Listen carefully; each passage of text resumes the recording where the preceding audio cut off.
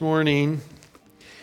I hope you got a friendly visit at the front door on your way in and a bulletin and a study sheet with that. And if you got a study sheet and you got a pen, take that study sheet and turn it over to page 2 and under section 5. This is an errata. So section 5, the reference that says 2 Kings 2:4 should be 1 Kings 2:4, okay? You'll be confused if you try and look that up later. By way of introduction, the book of Exodus tells the story of the Exodus. I won't go into that much, but just to say, God sends Moses down. Moses and Aaron perform the 10 mighty miracles. Death of the firstborn is the last one. The Passover lamb, the blood of the lamb preserves those in the Jewish household. Otherwise, the firstborn in each home die. And it's at that point that Pharaoh is finally willing not only to let Israel go, but he actually wants to drive them out, which is exactly what God said would happen. So it looks like Israel, they've been enslaved, and all of a sudden they're going to waltz out, go through the wilderness, and head up to the promised land. And as they leave, by God's design and Moses' leadership, they go to the Red Sea, and that's where they camp. They're camped at the Red Sea. And it looks okay until it doesn't, because they realize the Red Sea's in front of them, and Pharaoh changed his mind, as God said he would. And he has sent his army after the Jews. So instead of waltzing out, they now face the Red Sea in front of them, and now the army of Egypt behind them. This is not an army. The Jews are not an army. So they're between a rock and a hard place, and it looks like they've gone from the frying pan of Egypt into the fire. The army's going to get them. And the text says that they feared greatly. That's the phrase used. They feared greatly. And Moses tells them this. He says, "Fear not, stand firm, and see the salvation of the Lord." Exodus 14:13. See, the thing was, they were exactly where God wanted them. God wanted them between the rock and the hard place. He wanted them bound up against the Red Sea with the army coming in. That's exactly what he was after. His purposes were not somehow on edge. Things weren't falling apart. The plan hadn't failed. This was exactly what God wanted. And so, just by way of introduction, when the bottom falls out for you and I, when we need deliverance, whatever that is, we'll talk more about this in a little bit, what's our response? Now, sometimes the things that occur to us, that initial response is we fear greatly, right? Something happens, it could be financial, all kinds of things. We face challenges in life. Life on planet Earth is a tough thing, even for the best of us. Even as good as we have it in the States, all of us still find challenges that come up and we wonder what to do. And often fear is that first response.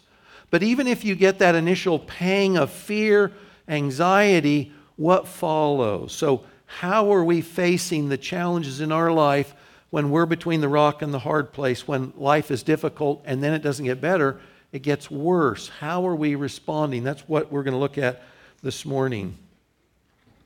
We're going to be in Psalm 56 this morning. We're looking at a time in David's life in which he feared greatly, although he eventually trusted in God, and God delivers him from his enemies.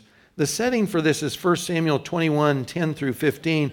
I'm not going to read the passage, but just very briefly, David is still young, but he's been the leader of Israel's army, and Israel's had great success under David's leadership under King Saul.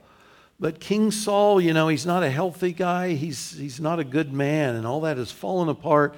And he's already, at this point in David's life, he's tried to skewer David with spears. He's tried to kill David repeatedly. And so at this point, he's trying to kill him again, and David flees sort of from the frying pan, the rock, and then he goes, don't ask why, to the city of Gath. It's a Philistine city. We'll look at that again. Goes to the city of Gath, and that's the fire, and that's the hard place. So he goes from one threat on his life to another threat on his life. And so his initial response is he feared greatly, just like the Jews between the army and the sea. He fears greatly, but then he's going to talk through what did it look like for him after the fear hit. What did he do? How did he face it? And what kind of example is that for you and I? That's where we're going this morning. Let's see. Psalm 34 also comes out of this same incident. Alan Ross's summary is like this. He says, although arrogant adversaries lie in hiding to destroy him, the psalmist petitions God to destroy them. We'll talk about that. Affirming his confidence in God's word and his security in God's care, and vowing to praise him for delivering him from death. And if you got your study sheet, you know this. We'll look at this in 5 different sections. So apps open or Bibles open, Psalm 56. That introduction again is to the choir master. So this was written to be sung by the congregation of Israel. It's to the dove on far off terebinth. I think Sean knows that tune. Maybe we'll sing that later. Some of you are awake, yeah. What does that mean? Don't really know. It's probably a given. It's a musical thing or it's a melody they know. So it's instruction for singing. And then it says it's a miktam or a miktam of David when the Philistines seized him in Gath. That term miktam, we don't know what it means. Just like the melody line, what did it sound like? I have no idea. What does miktam mean? We don't know. But we do know this. It occurs only in 6 songs. They are all laments written by King David. So people guess at the meaning, but don't really know. So verses 1 through 2, kicking this off, David wrote, "Be gracious to me, O God, for man tramples on me all day long. An attacker oppresses me. My enemies trample on me all day long, for many attack me proudly." You don't get this in the English, but Psalm 56 is exactly in the Hebrew the beginning of Psalm 51. So be gracious or have mercy. Psalm 51, have mercy on me, O God, have mercy. That's the same Hebrew entrance to Psalm 56. And it's this desperation in both occurrences that lead David to start out both songs the same way. God, I'm in need and I need your mercy. I need your grace. I need you to interact for me because I'm incapable of saving myself or bringing to pass my own deliverance. So it's got to be you. In Psalm 51, it was David's sin. We looked at that last week. David's sin, Nathan's confronted him. He feels the guilt and shame of his sin, and it's under that desperation that he approaches God. This time, it's the desperation of human attackers really trying to take him out, just end his life. And that's the desperation that leads him to God in this song. In verse 1, David's attackers, it says, they trample on me. This word has the thought of they're pursuing me to crush me. You know, occasionally you read about a soccer event that goes bad and there's a stampede and people are crushed to death under these feet. That's sort of the imagery here. He says they oppress me, they're pressing me, and they're trying to pin me up so there's no place else I can go. Remember, at this point, he's fled from one place, Israel, his home, to another, Gath, and he realized, I'm not safe here. I've got to flee again, but these people are trying to pin me in so there's no escape. Now, David, we know this is written from the perspective of Gath, in the city of Gath, but as far as the people he's describing, some commentators think that he's including Saul and Saul's servants that have been pursuing him, which I think is likely, and that he's really incorporating both the past oppression from Saul and Saul's soldiers as well as what's happening to him in Gath. In that setting, he's looking at what's going on now and what have I been fleeing from. In either case, David is far outnumbered and men are chasing him. I like to think it's like hounds chasing a deer. You know, where am I going to find a place? Or a fox being chased. Where can I find some refuge to get away from this harm? Look at verses 3 and 4. It's my grandson. I don't know if he agreed with that point or he didn't. We'll try and do better. Verses 3 and 4, David writes, "So when I'm afraid, I put my trust in you. In God, whose word I praise, in God I trust, I shall not be afraid. What can flesh do to me?" So verse 3, when I'm afraid, David's saying like right now. When I'm afraid like right now, what do? This is what I'm going to do. I'm going to trust God. While really afraid, he chose to trust God instead of merely reacting to real threats. And guys, this is one of the challenges we face all the time when something is coming in that we can't deal with on our own. How do I think about it? You know, a lot of times once the gate of fear is open, sometimes we never recover.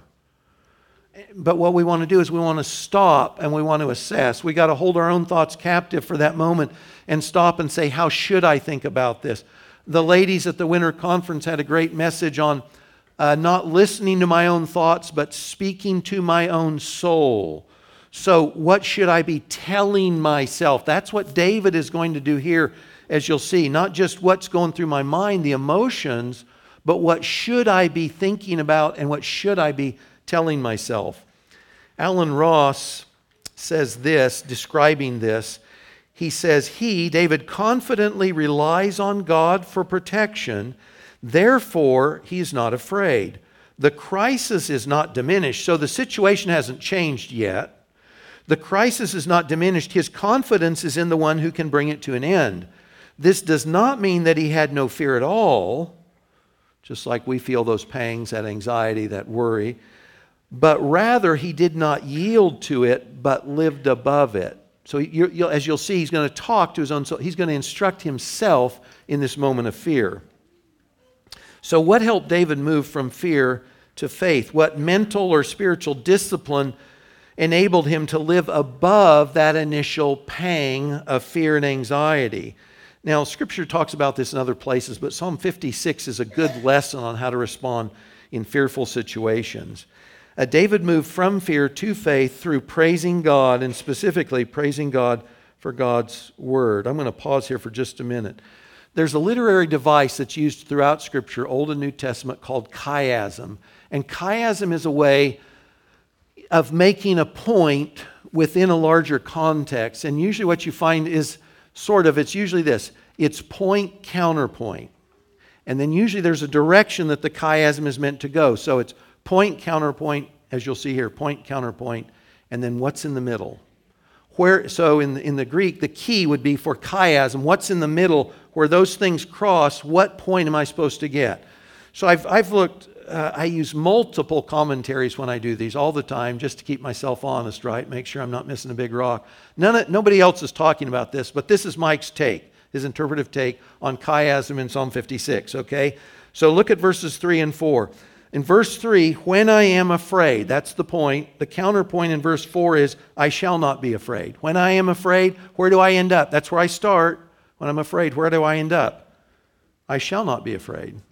The second point is verse 3, I put my trust in you. The counterpoint in verse 4 is, in God I trust. And what's in the middle? Verse 4, in God whose word I praise. In God whose word I praise. That's the transition for David. I start out afraid, I end up unafraid. Well, what's in the middle? What's the transition point? In God, whose word I praise. So this is David speaking to David's soul. This is David taking his thoughts captive and saying, I'm not going to let my emotions run free, but I'm going to praise God and I'm going to take the instruction of his word in this moment. That's what's going on. So he moved from fear to faith by remembering and praising God and God's word. And if you know anything about David besides that he's a shepherd, he loved God's word. He memorized God's word. He meditated on God's word. Psalm 19 is sort of his paean of praise to God's word. God's perfection in creation is the first half, and God's perfection in his word is the second half. He loved God's word. So when this fear rises up, David has this reservoir of the knowledge of God's word to rely on. And so he stops that initial thought of fear and he takes in the reality of God through God's word. As David found himself between a rock and a hard place, a situation where he appears to have no escape, I wonder if he was thinking, he knows God's word, of the Exodus account. So Israel's between a rock and a hard place. They have no place to go. But David knows God delivered them. He's in a place where I can't go home. I'm not safe there. Now I fled to another country, my enemies, where he's recognized, and I can't stay here. Where am I going to go? Well, maybe just like the Exodus account, God's going to deliver me in a way I can't see now, but that's what he's going to be up to. God's word. He could have. I don't know that he did, right? But he could have. Or here's another thing, and this perhaps is more likely. When Samuel the prophet was still alive, he'd come to Jesse's household and said, I'm going to anoint one of your sons the next king. And that was David. So David heard God's word through the prophet Samuel say, you are the next king of Israel. And he anointed him for that. Now at this stage in his life, David knows this, I'm not the king of Israel. I've been selected, I've been anointed, but Saul still reigns as king. So he might have said to himself something like this, God who can't lie has said I'm the next king. I haven't begun reigning as king, therefore God's going to deliver me. I don't know what it looks like, I don't know how that's going to come about, but I know God will deliver me because what he has said hasn't been fulfilled yet. So in the midst of this initial pang of fear, he takes into account God's word, and through God's word he moves from fear to faith. I'm praising God through the reality or the truthfulness of his word. His move from fear to faith was born out of his knowledge and confidence in, praise for, God and specifically God's word. Faith overwhelmed fear because David knew God through God's word. Romans 10:17, hopefully one of your memory verses. Faith comes by hearing. Now Romans 10 says, and hearing by God's word, but for a lot of us it's reading God's word. It's meditating on God's word. That's the difference. That's transition from fear to faith or from fear to trust. David could move from fear to faith because he knew God's word and trusted the one who gave it. This is one of those spots where I say, are we reading our Bibles? Do we read our Bibles? So if this happens to you tomorrow, do we have a reservoir of truth from God's word by which we tell our fears to hold on, and then we address the issue from the vantage point of what God has said in his word? Because that's what David was able to do. So if we don't have that, guys, we're compromised in every emergency that comes up because we don't have the mechanism in place that David had. I know God and I have the confidence in him moving, taking care of it in whatever way. And by the way, we want to be careful here. This is not green lights and blue skies. You know, there are Christians all over the world today that are being martyred, that are suffering, that are imprisoned. We're not saying in this context, our context, that God's promises promise all of us blue skies and green lights and grand life and the things we want. We're not saying that at all. We are saying this. What does God say about our situation? What thought, the truth from God's word, should I be replacing the fear in my heart with? That's the thought. So in David's life, he knew, I've got to live for another day because I got to reign as king. That was the truth of God's word he needed. The Apostle Paul brings something up just like this too. And I'm not sure there's been anybody that's lived a life as hounded, as chased as Saul. Paul, the apostle. Listen to what he says in 2 Corinthians 1. He had come out of Asia Minor, modern-day Turkey, and he says this to the Corinthians. He said, we were so utterly burdened beyond our strength that we despaired of life itself. He just felt like we're not even going to get out of this situation alive. We're dead men. Indeed, we felt that we had received the sentence of death, but that was to make us rely not on ourselves, but on God who raises the dead. Isn't that good? So Paul says we're right where God wants us. Israel was right where God wanted them at the Red Sea. And Paul says, I'm right where God wants me because this is what he's doing. He's making sure we don't rely on ourselves, but on him. So he submerges us underneath impossible situations because he wants to turn our eyes from our self-sufficiency to him. And he does so through his word. He said he delivered us, past tense, from such a deadly peril, and he will deliver us. Now remember, this is the guy who's beheaded by the Romans. Okay? This is the guy who's martyred for his faith. So deliverance here doesn't necessarily mean my life, but it definitely means my life of faith, my relationship with Christ. On him we have set our hope that he will deliver us again. On Christ I've set my hope that he'll deliver us again. And when he says this and hopes this, he's thinking about Christ and when Jesus was between a rock and a hard place, when he went from the frying pan to the fire, he went from life to death. And so everybody thought it's over. He's destroyed. And what do you find? Nope. Jesus conquered death. So Paul knows the one I'm following, even if my life ends, he's the one that gives life again. He has resurrection life. That's the Christian's hope today, isn't it? In that same letter, chapter 7, verse 5, he says this, when we came into Macedonia, modern-day Greece, our bodies had no rest, but we were afflicted at every turn, fighting without, friction with other people externally. And then he also says, and fears within. So the apostle of faith in the New Testament, he still says, we've been through these situations where it looks like life is over, we can't escape, and I've got conflicts without, that was David, and I've got fears within, I'm afraid, that's Paul, it's both of them. All of us are going to go through these situations. He says there, though, in chapter 7, but God who comforts the downcast comforted us. God comforted us, and he did so through Titus. That's another story for another day. So in our desperate, fearful times, can we do the same? So guys, do we know enough of God's word to confront our fearful situations? When fear rises up, do I have anything by which, the truth of God's word, by which I can confront that temptation to fear? Do we pray God's word when we're oppressed, harried, and threatened? This is another great thing, by the way. We should pray just as a norm, right? But when we're feeling underwater, when fear of the future, what's going on is the deal, guys, there's nothing like getting on our knees and praying. And I say this for two reasons, two particular reasons. One is, when you pray and you give God that thing, what you'll find is your soul is lightened. I'm not carrying it myself. I talk to God about it. I feel better. My situation hasn't changed, but I feel better. The other thing, at least for me, is this. When I'm talking to God in prayer about that situation, inevitably what God says about it comes to mind. But that's because I've been in my Bible. So I'm praying about a topic, and then that starts, you know how the thoughts start flowing, right? And then you think about what Scripture says here or there about your situation, and then you can pray that back to God.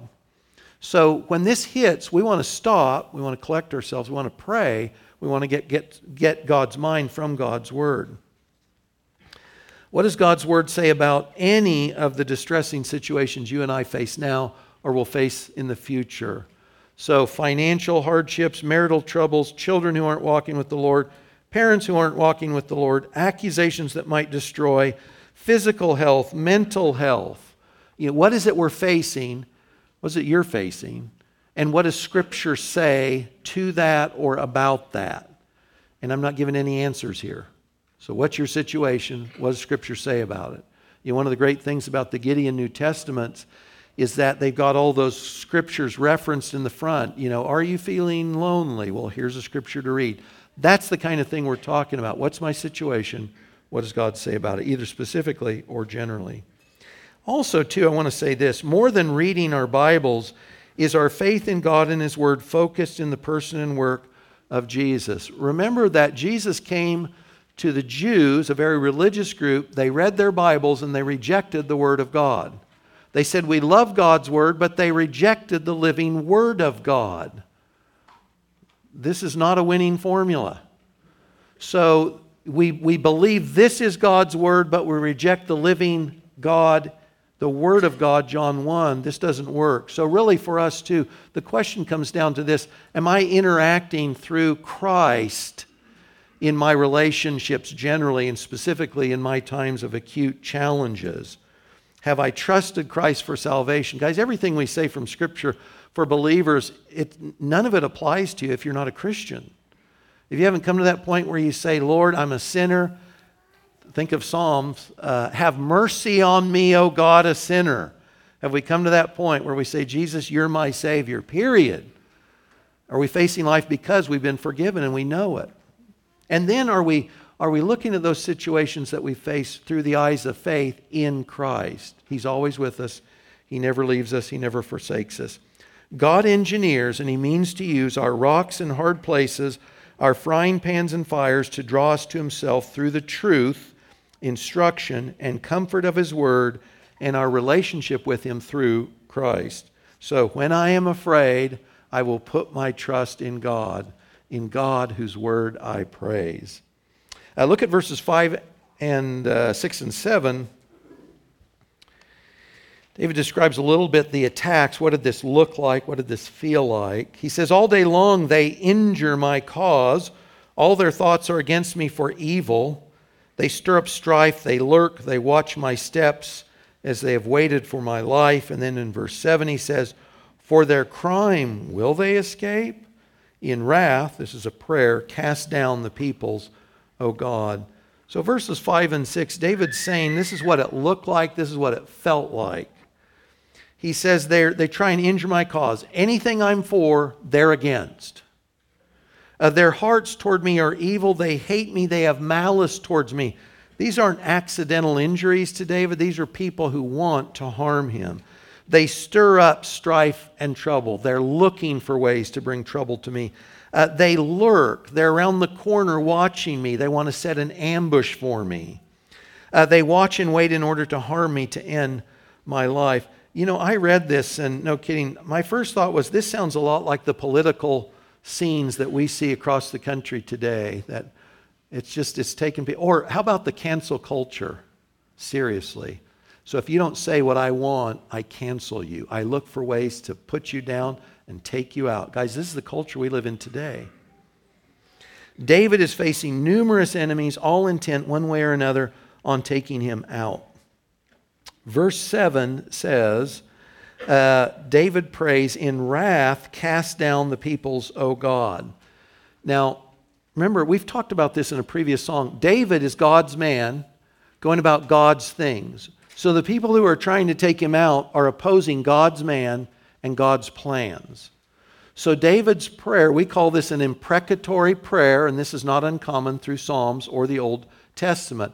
And an imprecation or an imprecatory prayer is a call to God to let his overflowing wrath or anger against sin be located on the people opposing him or his people or his plans or his will. And for Christians, this sounds like an oddity, and in some ways it is, and in some ways it isn't. I want to flesh this out just a little bit. In Deuteronomy 32:35, God told the Jews, vengeance is mine, I will repay. Vengeance is mine, I will repay. So God was telling them, it's not that they couldn't do justice, but that as far as specifically trying to take out their own anger on others in just the right way, God tells us we don't do that very well. So he says, I'm reserving vengeance for myself because he does it well. Well, friends, that same verse is repeated by Paul in Romans 12, verse 19. So God is still the God of vengeance. And in fact, Psalm 18, verse 47, David wrote, God executes vengeance for me on my enemies. He does it. In Psalm 94, verse 1, it starts out this, God of vengeance, and then it's repeated, God of vengeance, shine forth. It's almost a name for God, that God is the God of vengeance. This means God takes vengeance on the wicked. Now think about this just a little bit. We know today we're Christians, and what did Jesus tell us to do in the Sermon on the Mount? Matthew 5 and the Sermon on the Plain, Luke 6. He told us to pray for those who harm us and abuse us, right? And then what does he do from the cross? He gives us an example of what he told us to do, right? So he says, Father, forgive them because they don't know what they're doing, right? So he does exactly what he tells us to do. Think of this. Saul of Tarsus, was Saul of Tarsus. He was the guy that wanted to take Christians out. And then God makes him his own, in Acts 9, strikes him down and says, you're mine. What would have happened to Saul of Tarsus if God didn't make him his own, if he didn't come to saving faith in Christ? His sins wouldn't be forgiven. And just like David's adversaries, if they never repented and believed in Yahweh, the living and true God of Israel, what about vengeance for the sins they were committing against God through trying to harm David? Where's the vengeance for that? Because, guys, for the most part, vengeance doesn't occur in this life. So does that mean it doesn't occur? You say, well, not at all. if you and I pray for those who try to harm us today, we're doing exactly what Jesus said. In fact, guys, persecuted Christians around the world, that's exactly what they do. It's not against slights and insults. It's against somebody murdered my spouse, somebody burned my house. I can't go to the village I used to live in because they won't let me stay there. Things like that. They're praying just like Jesus told them to do. And we should do the same. Now, if that person, let's just say that person's trying to harm you and you pray for them, and the best thing that can happen for them is their salvation, right? Forgiveness of sin and life forever. So if that person persecuting you repents and believes in Jesus for salvation, where is God's vengeance for their sinful actions against you? Where is God's vengeance for their sinful actions against you? Does that mean there's no vengeance from God on their sin? We say, well, no, not at all. God's vengeance was fully met for their sin in Christ on the cross. Jesus paid for their sins. But guys, here's the flip side. If Christ didn't bear the vengeance due their sins, they're going to bear God's vengeance in eternity. And so today when we pray, the best good anyone can have is to come to saving faith in Christ. It's to humble themselves, have mercy on me, O God, a sinner. If they don't do that, they will stand before Christ and Jesus will mete out the perfect vengeance, the just wrath and judgment of God on their sin forever. In the second death, the lake of fire. They'll face Jesus, Revelation 20, at the great white throne, and he'll read off the litmus list of this is what you've done, and this is my anger towards that sin, whether it's against other believers of God or not. But you see, God is a God of vengeance. He's a God of perfect, righteous judgment against sin, and David knows that. So in this case, these guys are opposing God and God's man and God's plans, and David prays God's judgment on them. We're praying that those who persecute sinners turn saints like ourselves. We're praying for sinners that they come to faith. And if they do, God's wrath has been satisfied in Christ. If they don't, it will be satisfied at the judgment seat of Christ. I want to say too on this subject, two things before I forget. You know, I marked up my study sheet late, so I'm scrambling here on this page because it's all marked up. Hebrews 10:26, I'll just throw this in and then a final thought. Hebrews 10 is a terrifying passage. And the Epistle to the Hebrews is a terrifying book. For people that make a pretense of faith in Christ and then don't. And in Hebrews 10, this language of vengeance is brought up about people who said, Jesus and me, we're okay, until I say, oh, we're not. And Hebrews 10:26 through 31, about rejecting Jesus, the text says, vengeance is mine. It is a fearful thing to fall into the hands of the living God. For a while I said, Jesus is okay, I'll follow him. And now I say, he's not all that, so I won't. And it's in that context of formerly professing Christians that the writer warns, you're facing the terrifying wrath and vengeance of the living God. It's written to religious people, folks. That's the point. Or formerly religious people. One other thing before I move on. One of the important lessons in life, David made a prayer about those who are harming him. And then he can go on. And guys, you and I want to make sure we don't do this. There's a temptation when someone or someone's, specifically people, are trying to harm us, we start taking our cues from them. And that's wrong. Have you ever been cut off in traffic and the rest of your day is ruined by the idiot that drove in front of you?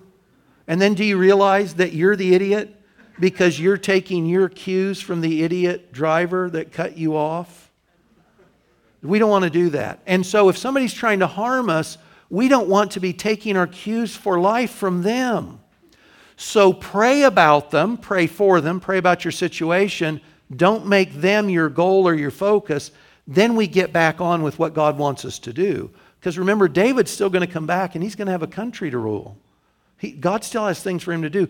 So we don't want to get so caught up in focusing on those people that are trying to harm us that we quit doing the things God called us to do. Pray for them, pray about it, and get on with what God's called us to do.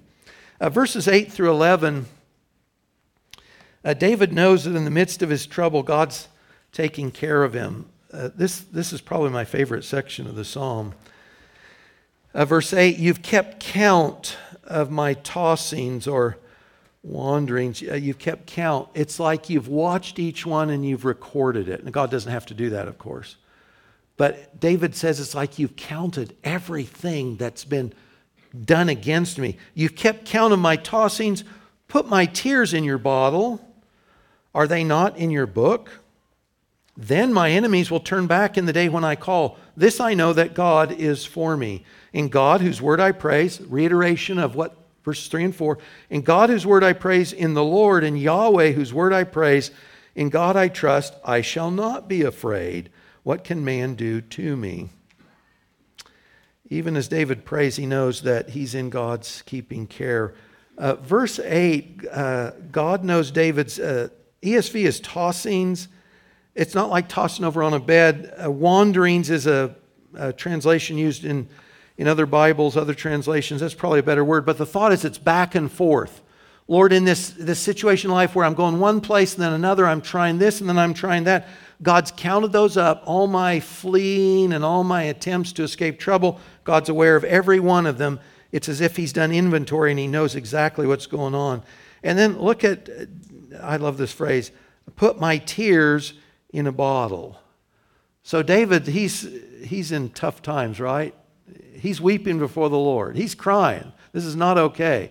And he says, Lord, would you take note of how much I'm suffering, what this means, and would you, as it were, would you collect my tears and keep them? Jews have there's little containers they have, which are, I think they call them jars of remembrance, and it comes from this text.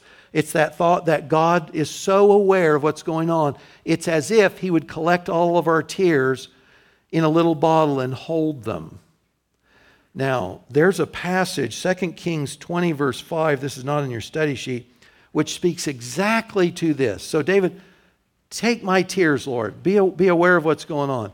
In 2 Kings 20, Hezekiah is sick, and Isaiah the prophet comes to him and says, hey, this sickness is to death. You're going down. Get your house in order. And then he leaves. And the text says that Hezekiah turns to the wall. He's lying on his bed.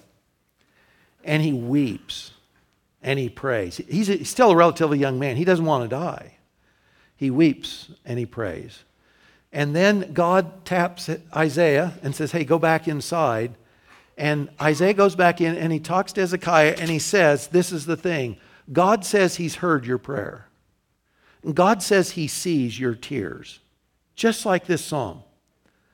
That nothing you're experiencing in this moment escapes God's notice. He's intimately acquainted with your suffering, what's going on. And that's David's thought here. Lord, would you be fully aware and cognizant? Would you comfort me when my tears are flowing? Would you take note of them, just like in Hezekiah's life? Verse 9, David is confident that the result of his faith in God and his Christ to God for help will be deliverance from the enemy. And guys, verse 9, my enemies will turn back in the day when I call. Just the second part. Do you want a memory verse? This is a memory verse. In fact, just say verse 9b. This I know. What do I know? That God is for me. If Psalm 56 was that line, this I know, that God is for me. And all I have is the reference line to say this is what was going on. That'd be pretty good, wouldn't it? This I know, that God is for me. You could write a book on that. You could sing songs about that. Put in context, the God who spoke the cosmos into existence out of nothing, the God who led Israel throughout all the Old Testament, the God of Abraham, Isaac, and Jacob, the God of Jesus and resurrection says, we say of him, because we're in a relationship, this I know, God is for me. That'd be a good way to start the day. That'd be a good way to end the day. That's certainly a good way to face the challenges that come up, right? This I know. There's a lot of things we might say, I don't know. How am I going to get out? What am I going to do? I don't know. But this I know. God is for me. I wonder if Paul was thinking about that verse when he wrote Romans 8:31. If God is for us, who can be against us? That's the theme of these verses. If God is for me, then what can man do to me? It's almost a paraphrase of Psalm 56. If God is for us, who can be against us? So memorize that. Verse 9b.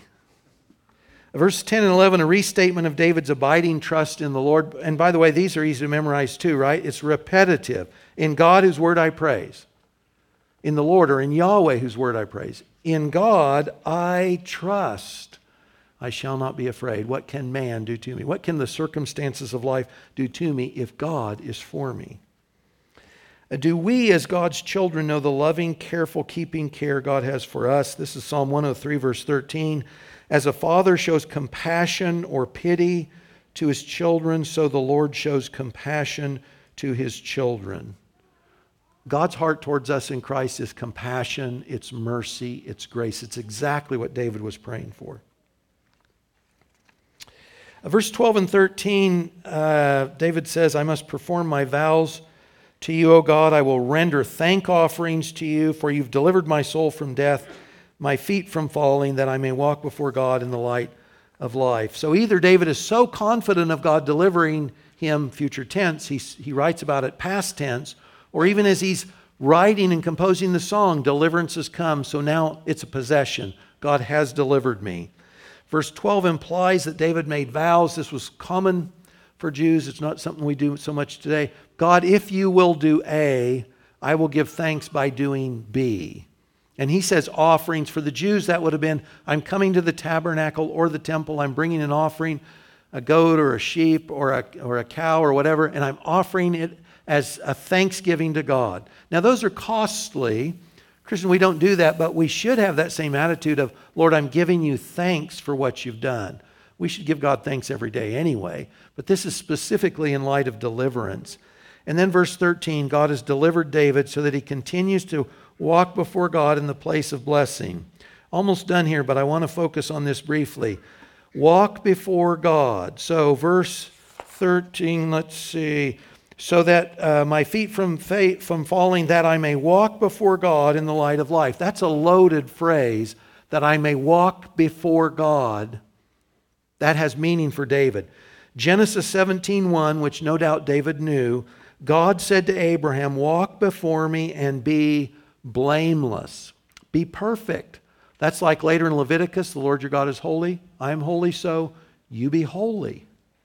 So it's also quoted by David in 1 Kings, not 2 Kings, 1 Kings 2 verse 4, when he's passing the baton of rule and faith to Solomon, he brings up that same phrase, where God had said to him, if your sons pay close attention to their way to walk before me in faithfulness, with all their heart and with all their soul, you shall not lack a man on the throne of Israel. So this was a call. David says, I have this renewed determination, Lord, when you deliver me, I'm going to walk before you in a way that pleases you. I'm going to do your will. I'm more focused than ever when you've delivered me. I've met with you in this trial, and when I come out, as I trust I will, you're going to deliver me. I'm more determined than ever to honor you by all that I do, all that I say, a walk before you that represents who you are. So the challenges David faced in the frying pan of Saul's attempts on his life and the fire of Gath could have left him sullen. You ever been like this? Depressed, unhappy with God, the way he was running his life. But he refused those temptations, and friends, we should too. Pharaoh thought he would crush the Jews between the rock of his army and the hard place of the Red Sea, only to see his army destroyed and Israel walking free. Man did his absolute worst evil in the crucifixion of Jesus, and Jesus rose from the dead. There's no rock, there's no hard place, there's no frying pan or fire that can keep us from God's loving compassion and his never-ending, compassionate, diligent, fatherly care for us. No matter what's going on, you have it. This we know, God is for us. David's response to God's deliverance was thanksgiving and worship, a renewed dedication to please God in all ways. So read Psalm 56 and let's make that our determination as well.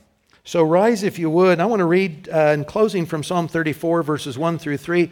This was the parallel psalm. This came out of that same experience David had.